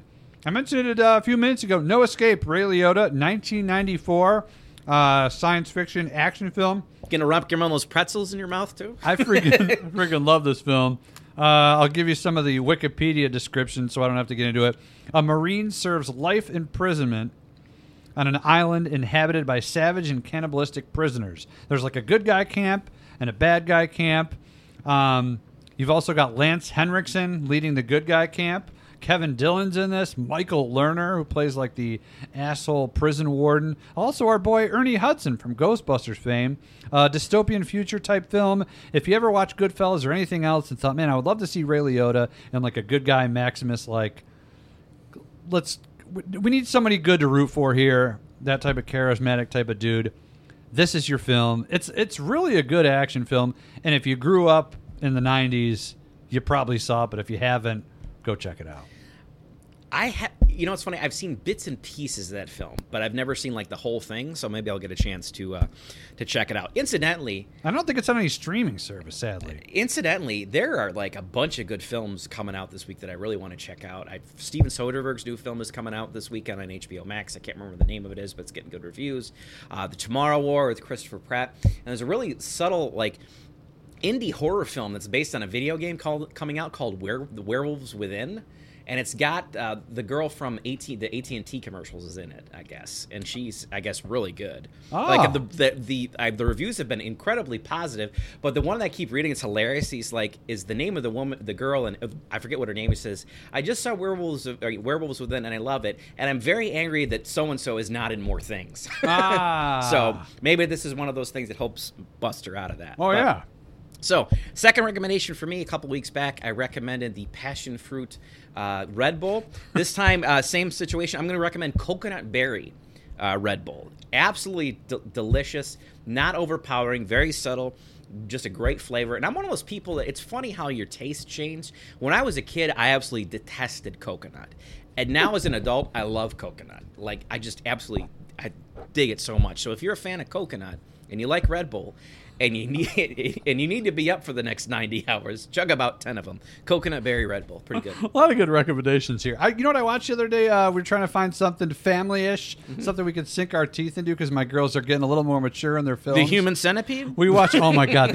Whoever makes a movie I'm never like that, watching those films. I saw the first one. It was so disturbing. I remember thinking, look, I'm all about art and expression and being able to First Amendment, whatever. That's so horrifying that I think, how could you come up with it? Like, how could you greenlight that? Why would you act in that? Yeah. It's not even art. It's just... Like, what is that? Like, what? I don't know. Don't watch that freaking movie. That's not a family film, folks. Watch this, though. 2012. I enjoyed that. Oh, God. A disaster film. It's corny. It's cheesy. You are going to get some hot takes from Mike on this one. Well, here's my thing, though. And Mr. Pagano has some very interesting thoughts about this film. It's cheesy. It's corny. We had fun watching it. There's too many close calls. It's so literal. It's literally unbelievable. A lot of the crap. Oh, absolutely. But if the whole point is, well, it's a disaster film. It's supposed to be stupid, and some movies I don't think are supposed to be necessarily realistic. Count this one up there. But I got to admit, from like start to finish, there was like a lot of entertainment value. There was a lot of entertainment value, and my girls, again, who are 6th grade and going into 7th grade and 5th. They got a kick out of it. My wife and I liked seeing John Cusack again, which was cool. I'd like a comeback from him. You haven't seen him do anything. He's due. Tarantino's got to throw him in something. God, please, making him an assassin or whatever. But it's dumb, but it's fun. As my boy John McClintock likes to say, it's just good popcorn fun. There you go. Sometimes that's all you need. You can just check your brain at the door. It's fine. Bring it, Pagano. Hey, I just remember there was Mike will have to maybe talk to you about it because when we go to the baseball game in a couple of weeks. But we had this conversation one day and he just laid down like all the issues he had with the film. Yeah, he had some very passionate takes about that movie. So it's funny because I bring it up to him every once in a while. And what's entertaining is they went all out for this. Yeah, like there's a lot of people trying to throw perfect games. Danny Glover among them. Like these guys aren't like holding back. No. So it's entertaining. My third recommendation is a place called Blue Line Coffee House. And this is actually in Old Forge because I just got back from vacation there today. But it's a locally owned coffee establishment. And let me tell you, it's dynamite. I went there the last 2 days. Yesterday I got their s'mores iced latte. Today I got their maple spice iced latte, and they just started making these maple glazed cinnamon buns, and hands down the best cinnamon bun I've ever had in my life. Absolutely freaking out of this world, so delicious. To the point that when I was done, I came up to them and I said two things. One, this is the best cinnamon roll I've ever had in my life. Secondly, I have a podcast, and I'm recommending you guys tonight. So they actually wrote down the name of the podcast. I think there's a 0% chance they'll ever listen to this podcast. But if you are ever in the Old Forge, New York area, Blue Line Coffee House, it is a delight. Ooh. Hey, I wasn't going to recommend them, but you said Delight, so I'll throw out Donuts Delight again. One of the places I grew up on here in the People's Republic of Irondequoit. Fantastic donuts, bought by Salvatore, so they do the pizza thing too. I've probably recommended these guys like 3 or 4 times on the podcast. I'm going to go ahead and do it again just because you mentioned the word Delight. I'm all out of recommendations here. All right. I know you probably got 7 more. No, I got one last one because it's I didn't really have any books or didn't get a chance to watch any other movies this week because I guess I'll re-recommend it again somewhat, but I'm all in on For All Mankind. I'm telling you, this show is the real deal. So if you guys got Apple TV and you like space, check it out. It's so good. It's awesome. But my fourth and final recommendation is Enchanted Forest Water Safari, where the fun never stops. Forest Water Safari, where the fun never stops. You can't talk about that place if you don't sing the song, really. It's pretty decent. Like I hadn't been there in 26 years. We went with my family. And you said the lines weren't too bad. The lines weren't too bad. They've got several new water slides since I've been there. One was Kilimanjaro's Revenge, and the other one was I think it was the Mamba Strike. That was it. Where you basically, and I went on this thing, you get in this like tube and there's a trap door that just opens up below you and then you shoot out. So it's insane. And my wife and my son wanted me to go on it just to see me shoot out and laugh at my ass. Hopefully there's video of this. And I don't think there is, unfortunately. That would be great for the Movie Chums Twitter page. Yeah. 2 Scorsese films down, 3 more to go. What's on tap for next week? All right, well, we got 2006's Departed. This is just I love this film. I haven't seen it in probably 10 years or so, but talk about a tremendous cast. And one of the great things about Scorsese is the fact that when you're a great talent, you attract talent to you. And we've got, Leonardo DiCaprio, there's Matt Damon, there's Alec Baldwin, there's Mark Wahlberg, Martin Sheen, Jack Nicholson. I mean, this cast of characters is pretty intense. I can't wait. It's actually a remake of a film from Japan or China, I believe, possibly Korea. So we'll look into that as well. But that's one of my favorites. It's a scorcher of film. I love The Departed. Can't wait to talk about that one next week. A true thriller, kind of a whodunit cat and mouse. We mentioned it before. He's Corey Cook. I'm Luke Mayo, live for the first time since, gosh, who knows when. We'll see you wise guys and hoodlums next week.